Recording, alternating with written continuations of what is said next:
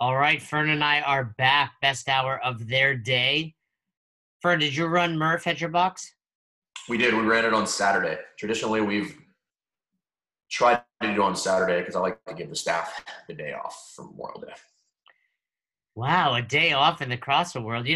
There was 2 years, I think, maybe three, where we were. I think I said this on a previous episode, where we were open 365 days, including all 8 days of Hanukkah.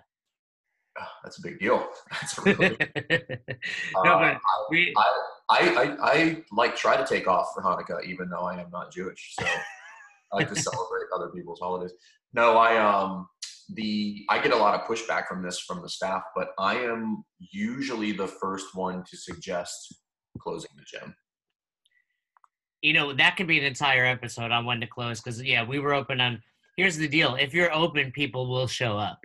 For sure. However, I look at it this way. If you close on some holidays, you're still going to be open something to the tune of 350 days a year. Yeah, I would probably say, like, even if you close on every major holiday, how many is that? 10? I mean, depending on what you're classifying, like, are we classifying Labor Day as a holiday, Valentine's Day? I mean, from a standpoint of like when I had a regular job, I would try to take every possible holiday there was, like Columbus Day, which is now what day is like we can't call it Columbus Day anymore, but like I mean literally any excuse to not go to work. I would be like, it's a holiday. It's Hanukkah. They're like, you're not Jewish. Yeah, but I have Jewish friends. It's fine. Do you really need to take all 8 days off, Fern? So that's cool. That's cool that you ran on Saturday. I was upset our box also ran on Saturday, and I was working this weekend. So, Did you do it yesterday? you know what? I did it yesterday, and I did it again without a vest. I know people, if you listen to my episode, it was all about what's the right way to do it. For me, when I throw that vest on, it just simply means I'm about to go significantly slower.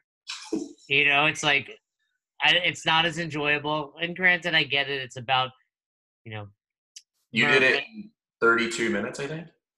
it was like 32 and change. That's only 7 minutes faster than I saw Austin did it with a vest on. you know, hey, I did it. I'm a slow runner. I just look at it like this. If I can do 8-minute miles, then you get like 18, 19 minutes in the middle there. I do it Cindy style. I go hard, go fast. It's all about that tradition of doing it. So I was glad I did it. But, great kind of tangent off of that is going to be today's topic, and that's how many people should we be having in classes? And I think we can distinguish Murph, or a special workout like that as it's a holiday. I saw some boxes. Our buddies Jen and Andrew from CrossFit Tuabor had 115 people show up at their box. I don't know what our number was at our gym, but I can run 50 people at a time at our gym. I've got 50 slots to do pull-up bars. And we've definitely had above 150 do it on numerous years. I don't know what the number was this year, but I can for sure tell you it was over 100. So with that being said, again, Murph is a special workout. Maybe you do, a New Year's Day Fran. You do some special workouts and you kind of expect that they're going to be extremely crowded. But let's talk about your normal day, your Mondays through Fridays, your 5 a.m., your 3 p.m. classes. People want to know what the ideal class size is. How do we start to place some parameters around that? Yeah, so I think there's some pretty simple kind of metrics to use to this. However, I do think it's important to distinguish or acknowledge that this discussion is had kind of looking through two lenses. One is like, what is ideal? And then the other one is like, what is practical? And what I mean by that is if you are a gym owner and you're trying to make money and run a good business, limiting class sizes might not be in your best interest financially. However, there are some things that you can do to try to mitigate like class size and getting instruction on people. So I do want to acknowledge that first. I don't want people to be like, well, hey, you can't have more than 15 people and somebody's going to be like, dude, I'm trying to run a business and pay myself. Like, that's not going to fly. Well, and that's important because at almost every level 2 I coach at, I was at one this past weekend, you open the eyes of these trainers to show, wow, you need to get better at seeing and correcting. I mean, we coach at level 2s often, you and I. There's 6 criteria to become an effective coach, and seeing and correcting is often where the biggest disconnect is for coaches. And then they respond and they're like, well, how am I supposed to get better at that? My classes that I coach have 20 or 30 people.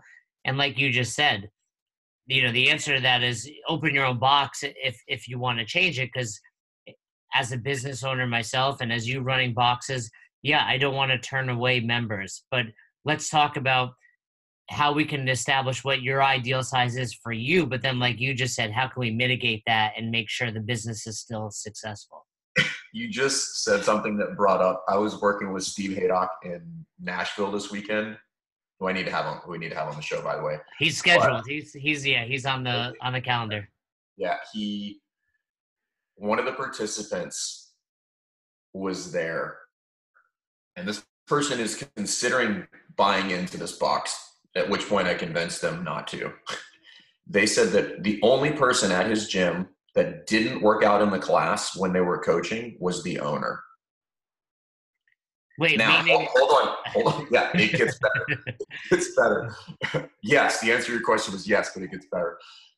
He said their metric for not working out in the class was if they had 15 people in the class, to which point my response was, most people can't effectively coach 15 people, which means they probably should have just worked out with the class anyway. Like, there was probably no difference between what was going on other than maybe a safety observer. So before we get into how many people you should have in your class, let's first establish that you should not be working out with your classes. It's funny you say that, because I also have a good friend down here, and she was dating someone who coached at a box. And similar to that, they were allowed to work out with class, and they got into this huge fight over it, because she's a coach here, he's a coach there. And like you said, like, you should not be working out with class. And she realized that. And I was like, look, I agree with you, but I also don't think you should have a huge fight with your significant other over this. Just move on. Like, let them do what they do. But yeah, at that point, you're basically doing aerobics. Yeah, people are not paying for a service at that point. Like, they're just literally paying for open gym. So you might as well just run open gym, reduce your overhead by not paying somebody to work out in a class, and then move on with your day. Like, it's a different business model. And I'm not going to hate on anybody who's going to do that, but that's just a weird circumstance where, like, that there's no value being added there. And from a business standpoint, it's just not ideal either. So back in the day, I think it was like 2008, I was working with Coach Ripito, traveling the country. We went to a box in Kentucky. I want to say it was CrossFit Kentucky. And it was beautiful, like a Globo gym, but for CrossFit, right? They had everything, turf. And, this is back then when you couldn't get this stuff as easily as you can now. But their model was open gym. So there was never a coach on. It was like going to a Globo gym. They had a workout. They had whiteboards and stopwatches. And, they kind of had like someone supervising the floor, but no one was actually coaching. And I thought to myself, that's a unique model. And I'm pretty sure they're closed now. So I don't think that worked out too well. Well, there are some models that do that. I think OPEX gyms are largely based on that model because it's individualized programming. But we're getting ready to add open gym to people's memberships, but it's not going to be an open gym facility, meaning like whatever membership you have, you get full time. If the gym's open, you can go in and do open gym. Now, we have the space for it, so that's a big factor. But I do think long-term it's a retention tool because some people can't make class times or they want to do other things. And it gives you an opportunity to upsell personalized programming because they can come in and do that programming whenever it's convenient for them. You have to have a coach on the floor for that. Well, that could be a whole nother topic, whether or not. And 100%. I think we should talk about that in the future because people have asked us about it. When is it okay to have open gym? Who should be allowed at open gym? How often should you have it? But let's dive back into class sizes. So I think there's a couple things you have to look at. Number one, equipment, 2, space, 3, coaching experience. So we'll make it super simple. 3 things on there that I need to take into account with regard to class size. Now, if you want just a general metric for like what should the ratio of coach to athlete be, I would tell you a good coach can effectively run a class timeline lesson plan and see and correct while having people have a good time. Something between 15 to 20 athletes, 15 being difficult, 20 being extremely experienced and has a lot of time under their belt in large classes. For most other people, once you get above 10, the coaching effectiveness drops dramatically. Yeah, I'd agree with that. So for example, this past weekend at the level 2 in Miami, we had 15 participants. I coached the day 1 workout, and it's challenging. I mean, and we'll throw on top of that, in those scenarios, I'm dealing with all new athletes where you're at your typical, your local box, some of the people. It's a little easier to understand what they're going to need in that workout. But yeah, when there's 15 people on the floor, and depending on the movements, I mean, for me this past weekend, it was push, jerk, and rowing. So one of the movements was, okay, get on the rower, not such a big deal, but I had to be aware of how much they were moving overhead, where they were dropping the bar. So you say it's equipment, space, and experience. What order would you put that in? I mean, there's kind of 2 orders, right? There's the order which is obvious. You can only handle enough people based on the space. You have 400 square feet. Doesn't matter how good of a coach you are. You can only fit this many people. Same with equipment. But would you say that what's most important, equipment, space, or experience? Well, I think just that, like you stated, that inherent just limiting factor is space. Like I can't fit 10 people into a certain size space, or I can't fit, 30 people into a certain size space. The flip side of that is just because you could fit 30 doesn't necessarily mean that you should, right? So, and there's a lot of ways to navigate this scenario. But the first one the obvious is space, right? It's like how much from a safety standpoint can I put people in this square footage? So how do you determine that? I think you have to look at like what you probably have to do is lay out some equipment. So you'd probably have to look at laying out some barbells. If I was going to have a barbell workout, pick a bar, pick any, doesn't matter what it is, a barbell and some gymnastics movement, right? So I've got a barbell and a pull up, or barbell and muscle up, or whatever it is. Lay that out. You don't even have to you don't even physically have to go into the space. You can just do a diagram on a piece of paper. And what you're probably looking for is something between 6 to 8 feet between barbells from a safety standpoint. And then you can get a pretty rough idea of how many people you can have in a class. And that can change depending on what the workout is too, by the way, right? So if it's a barbell, a rower, and a box, like that significantly increased the square footage required for one person to do a workout. So the first one is obviously how much space do you have. The second one is equipment, and we can kind of cut this in half. You can say equipment / programming, and I put programming in there because programming allows you to get creative with how you lay out the space, right? Go ahead. Well, this brings up a whole lot of topics, and we're talking about class size, but really what we're also kind of saying is it's dependent on your equipment and spacing. So for example, let's take 7 minutes of burpees, right? The open workout, you're only limited by the size of every individual in your gym. But Correct. Like you're saying, let's assume most CrossFit workouts have a barbell and then a gymnastics component, versus Fight Gone Bad, where I need 4 or 5 pieces of equipment depending on how you set it up. Should it be set in stone, or are you saying you should alter your class size daily? And then overall, is the umbrella to all this, how many can you handle as a coach? No, I don't know that you would alter from a practical standpoint. I would not alter your class size on a daily basis. in that scenario, what you need to do is figure out, like, what's the max number of athletes that I can fit in the space based on square footage and the equipment that I have. And then what I'm going to look at is two things. What's the experience of the coach in the class? I can't necessarily fix that today. What I probably can fix today is the programming. So if you have a tight space, for instance, I'm not going to set up 5-station Metcons because that's a nightmare. It's a nightmare to coach, even if you had tons of space. But now it's a logistical nightmare because there's too much equipment on the floor. Nobody can transition safely. I can't maneuver the space as a coach, more importantly. Like, if I can't get across the room to work with somebody, like, that's a big deal. So you can play around with your programming to facilitate an effective coach. So like we've laid out our gym where the coach can literally walk a straight line and get to everybody. He never has to deviate. So this kind of goes back into, like, UPS does this, where they have maximized their routes to minimize the number of left-hand turns. Most people don't know that, but that's why they're so efficient. So all their routes are built around not turning left, because when I turn left, I'm inevitably going to have to wait for a light.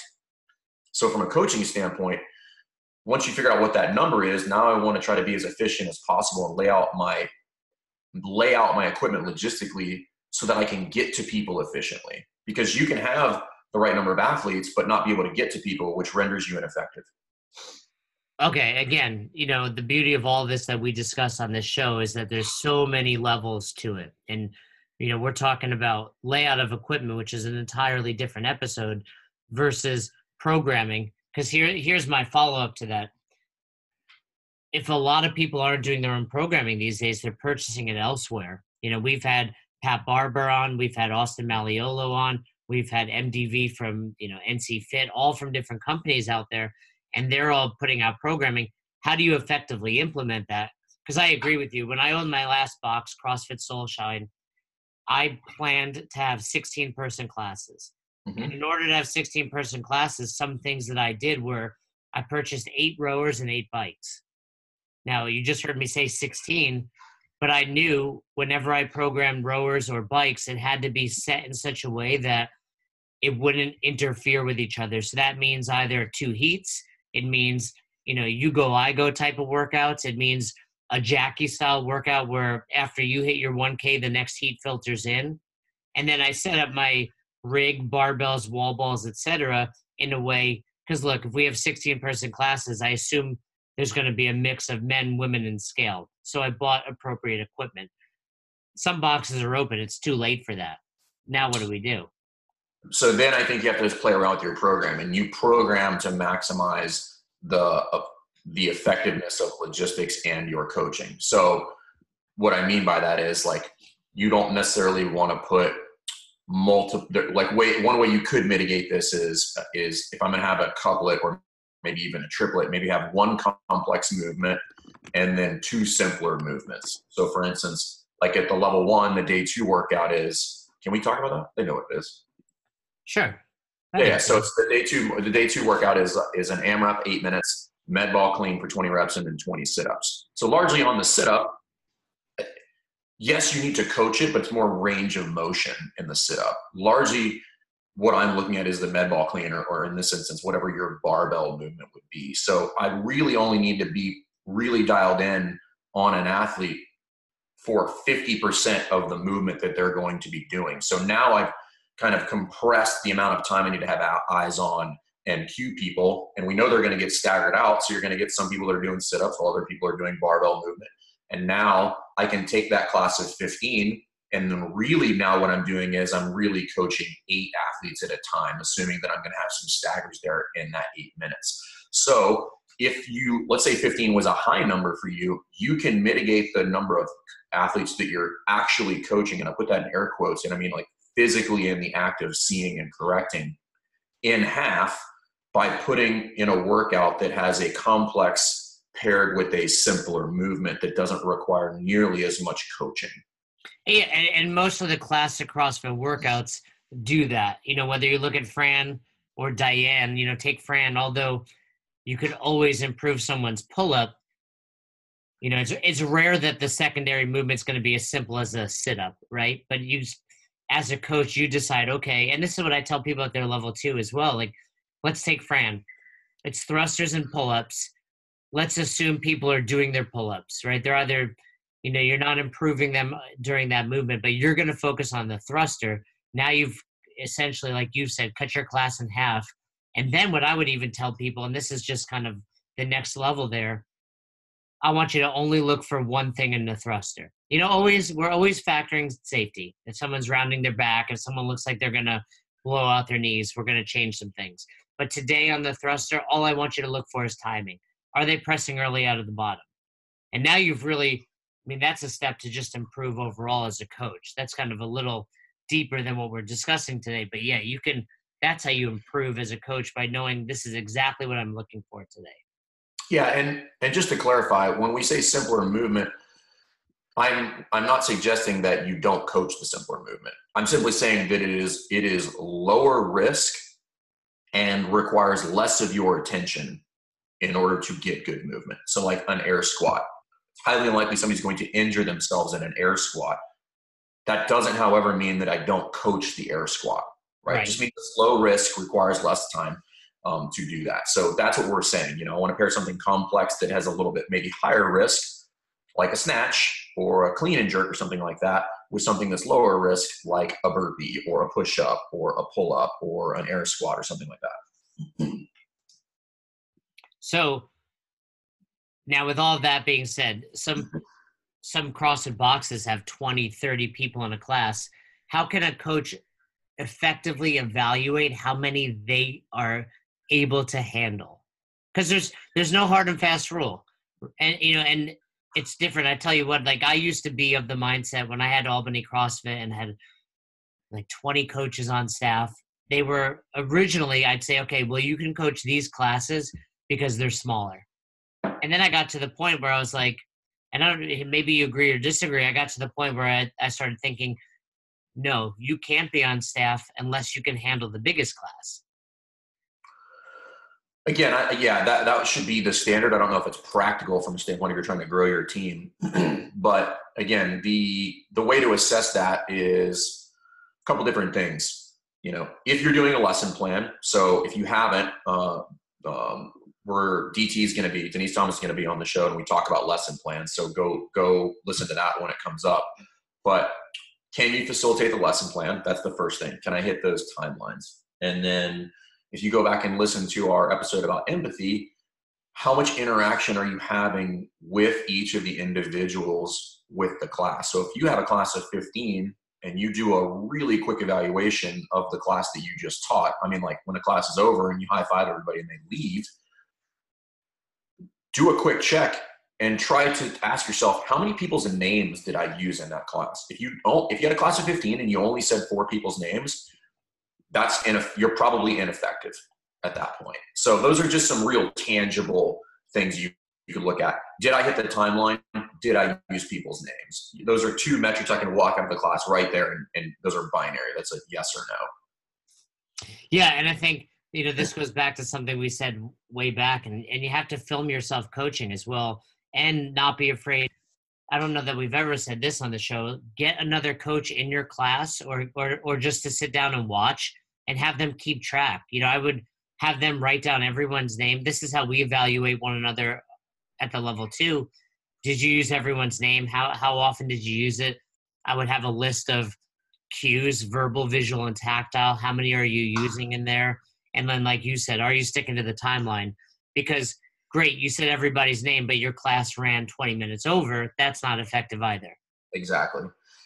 Now, again, practical standpoint, like you might not be able to afford putting 2 coaches on the floor. I get it.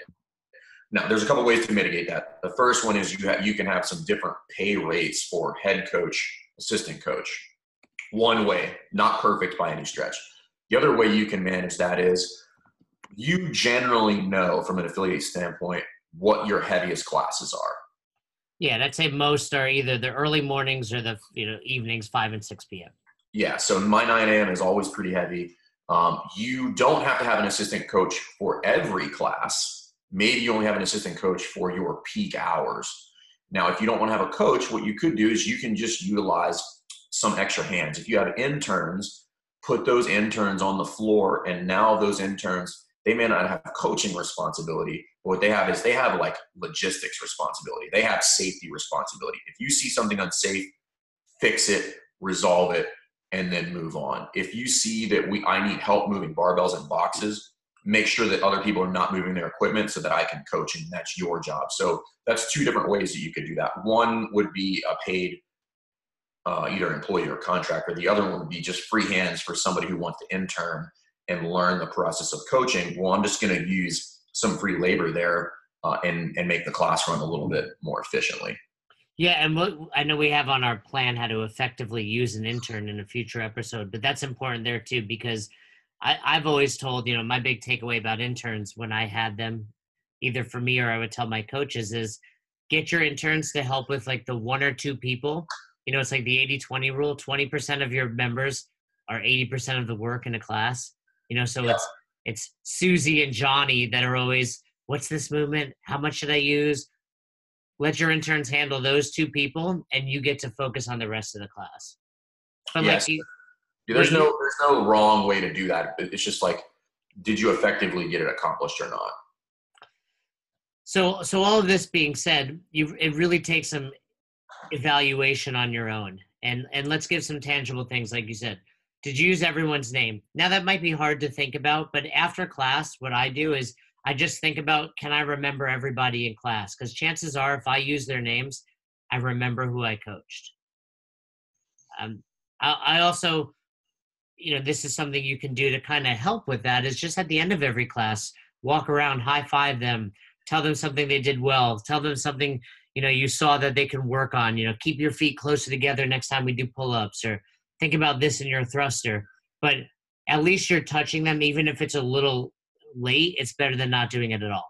One other thing you could do there too is, again, just to try to check that box. I mean, we want to try to do it because it's natural, but if you're at the point where you're just trying to check the boxes, do what we talked about in the previous episode about empathy. See if you can scan the group, write everybody's names down without forgetting. And then on the back end, when everybody's doing their cool down in the last, whatever it is, 10 to 5 minutes of the class, and everybody's stretching, walk over to the whiteboard and then just call everybody's names and get their scores from them. That's just another way for you to do that and check that box. So let's kind of tie a bow on this, because I think it's important. A lot of people that listen to our show are just coaches. They're not box owners.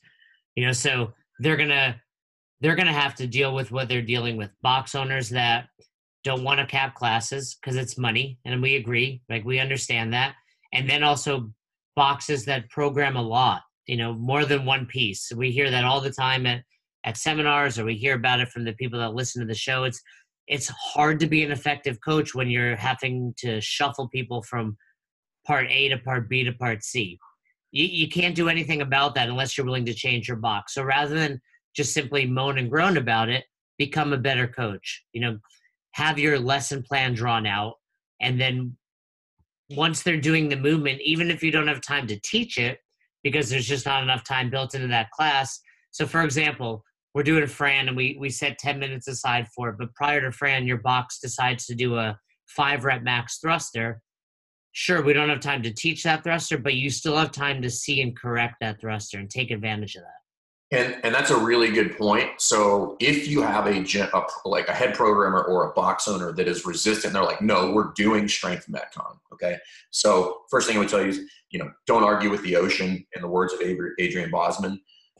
But there are some things you can do. So the first thing is, present a solution, which would be like, hey, cool. If you don't want to change it, I'm down, I'm in. Can we write the programming such that the heavy day is then used in the metcon? The heavy day movement is used in the metcon. That way I don't have to teach it, or at best I only have to teach one other movement, which we can try to make a little bit simpler as we go through. So that's just another way to, minimize the amount of time that you have to spend teaching multiple things in a class. If it's a clean and jerk day, and then I'm going to go do Amanda afterwards, that's a nightmare. Right. I got to teach the clean and jerk, the snatch, and the muscle up now, versus if it was a heavy snatch first, we're only touching on the snatch that one time. Or if you're going to clean and jerk, then it would just be Elizabeth Elizabeth afterwards, where it's just like a clean and a ring dip. And then what I would throw onto that, though, from a coaching perspective, is there's still little things you can do. So, for example, it's 15 minutes to hit this. You can say, hey, there's 15 people in my class. These 5 people, you're going to go on odd minutes. You're going to go on even minutes. So now at least I'm limiting how many people are moving at once. Or as soon as you get up to your heaviest weight or PR, I want to be able to see it. Those are types of things that I try to do just so I'm making a bigger class smaller. So you can still take advantage and be smart about it and allow you to see more, because that's what it comes down to. You can't correct unless you see. Yeah, and heavy days is a little bit easier, obviously, because I'm going to pair people up, or even in groups of 3. So let's say I had a class of 30. Now I've just got 10 groups. So I've effectively made my class of 30, 10 people, because only 10 people are going to be moving at one time. So there's a lot of different ways you can do that. You can stagger start if you're trying to mitigate class sizes and your class sizes are really big. But again, those 3 major factors there, like realistically, what's the max number of athletes you can put in your space based on square footage and the equipment that you're going to use? Everything else after that is is a bit more variable. Like what does the programming look like, and then what is your coaching skill set as a coach? But you can do some things to mitigate both of those in order to put yourself at an advantage versus being at a disadvantage.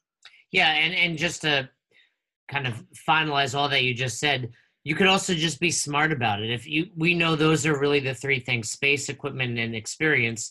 Okay, well, on the days that we have the most equipment being used, those are probably days we only do 1 workout. Or if it's a day that has a lot, we keep the movements a little more simple. We know Mondays are our busiest days at typically Monday, Tuesdays, and probably your Saturday morning classes are the busiest days. So let's program more simple workouts at those times. And the programming piece is, again, like you can really play around with this, and it allows you to just sprinkle more variance in there and get a little bit more creative. You brought up Fight Gone Bad earlier. I mean, a lot of people show up for that workout. That's a 5-station workout. Here's what I would tell you. Not everybody needs their own station. If I have 25 people in a class, I have 5 setups for that thing, only 5. And I'm going to run a Congo line through that because people are moving on a fixed time interval. So, I can have 6 people in one Fight Gone Bad layout where everybody's using the same box, everybody's using the same set of barbells, everybody's using the same rower, and they just every minute everybody shifts up one station, and so there's a lot of ways to mitigate things like that from a coaching standpoint and really allow your eyes to see the most movement when you're on the floor coaching, because that's our job. It's also a better experience for people and allows it to have the best hour of their day. Like if your class is a shit show and you never are not giving people attention, it's not the best hour of their day. And that's our job. So our job means that we need to put in some forethought on the front end and look at that workout beforehand. What is going to be my issue in this particular class and this particular workout, and try to solve that problem before you show up. Absolutely. And lots of little subtopics that we're going to dive into on future episodes. But like Fern said, to kick it off, basically, if you're coaching more than 15 or 20 people, you should have a lot of experience under your belt. I'll tell you, to this day, 20 people for me, that's probably about my limit to be effective. I've coached significantly larger classes. I'm talking about being effective. And then if you are coaching that many, do you have an assistant? And if not, what are we doing to get better? But I would say when you first leave your level 1, you're probably looking at, you should be coaching 2 people, 4 people, slowly growing. And that's exactly what Coach Glassman did. He went from 1 to 2 to full classes. And that's how you get better at this. So hopefully these little tips helped. And, we understand the frustration of being a coach out there in the CrossFit world these days. But if you can put some of these little things in there, you can be the best coach that you can be given your situation. I like it. I feel like that was good shit. Hey, the beauty of CrossFit and all that we do is there's no right or wrong. There's a lot of backlash these days in the CrossFit world about HQ should do this, HQ should do that. We're affiliates. We're not a franchise. And the same people that are complaining about that are the same people that would be really pissed if CrossFit was like, hey, by the way, all equipment has to be pink. and classes have to be at this time. And this, we don't want these regulations put upon us, which is why we love CrossFit, but it's also what causes this. And that's why Coach Glassman always says the cream will rise to the top. If you're doing this well, you will know it because your box will be thriving. Make it the best hour of their day. That's it. That's really all there is, Fern. So great. Hope that helped. Talking about class sizes, we're going to talk about a lot more of those little details and intricate things in future episodes. We got some great stuff coming up for you. But thanks again, Fern. And we'll be back. We'll be back on our next episode of Best Hour of Their Day. Thanks again for listening to Best Hour of Their Day. Take a moment, head over to the Apple Podcast app or Spotify or Google or whatever you use and leave us a review. It really means a lot to us, and it's what allows us to spread the word. Also, share this with your friends, your family, your coworkers. Tell everybody at the box to listen to Best Hour of Their Day and let us know what we can do to provide you a better experience. Do you have topics you want us to talk about? People you want us to interview? We are here for you, the community. We're here to give back, and we hope you've enjoyed this episode of Best Hour of Their Day.